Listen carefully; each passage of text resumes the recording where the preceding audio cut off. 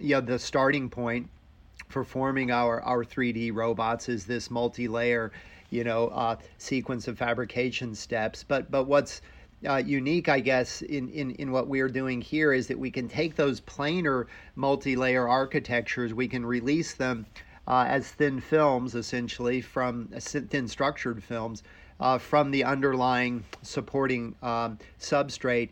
And then we can buckle them in a controlled manner to move those 2D collections of materials into the third dimension. And that's kind of a critical aspect. I guess it's difficult to build a robot that's just perfectly planar in 2D in its geometry. You think about, insect life maybe as an inspiration for microscale robots. They all involve, complex 3D articulations and architectures. And so being able to move those patterned thin film materials out of the plane up into the third dimension is critically important. And the technique that we use to do that, is similar conceptually to a children's pop-up book in a sense, that we're controlling buckling deformations that irreversibly then move those 2D structures into 3D architectures. And so that's how we form robots that resemble crickets and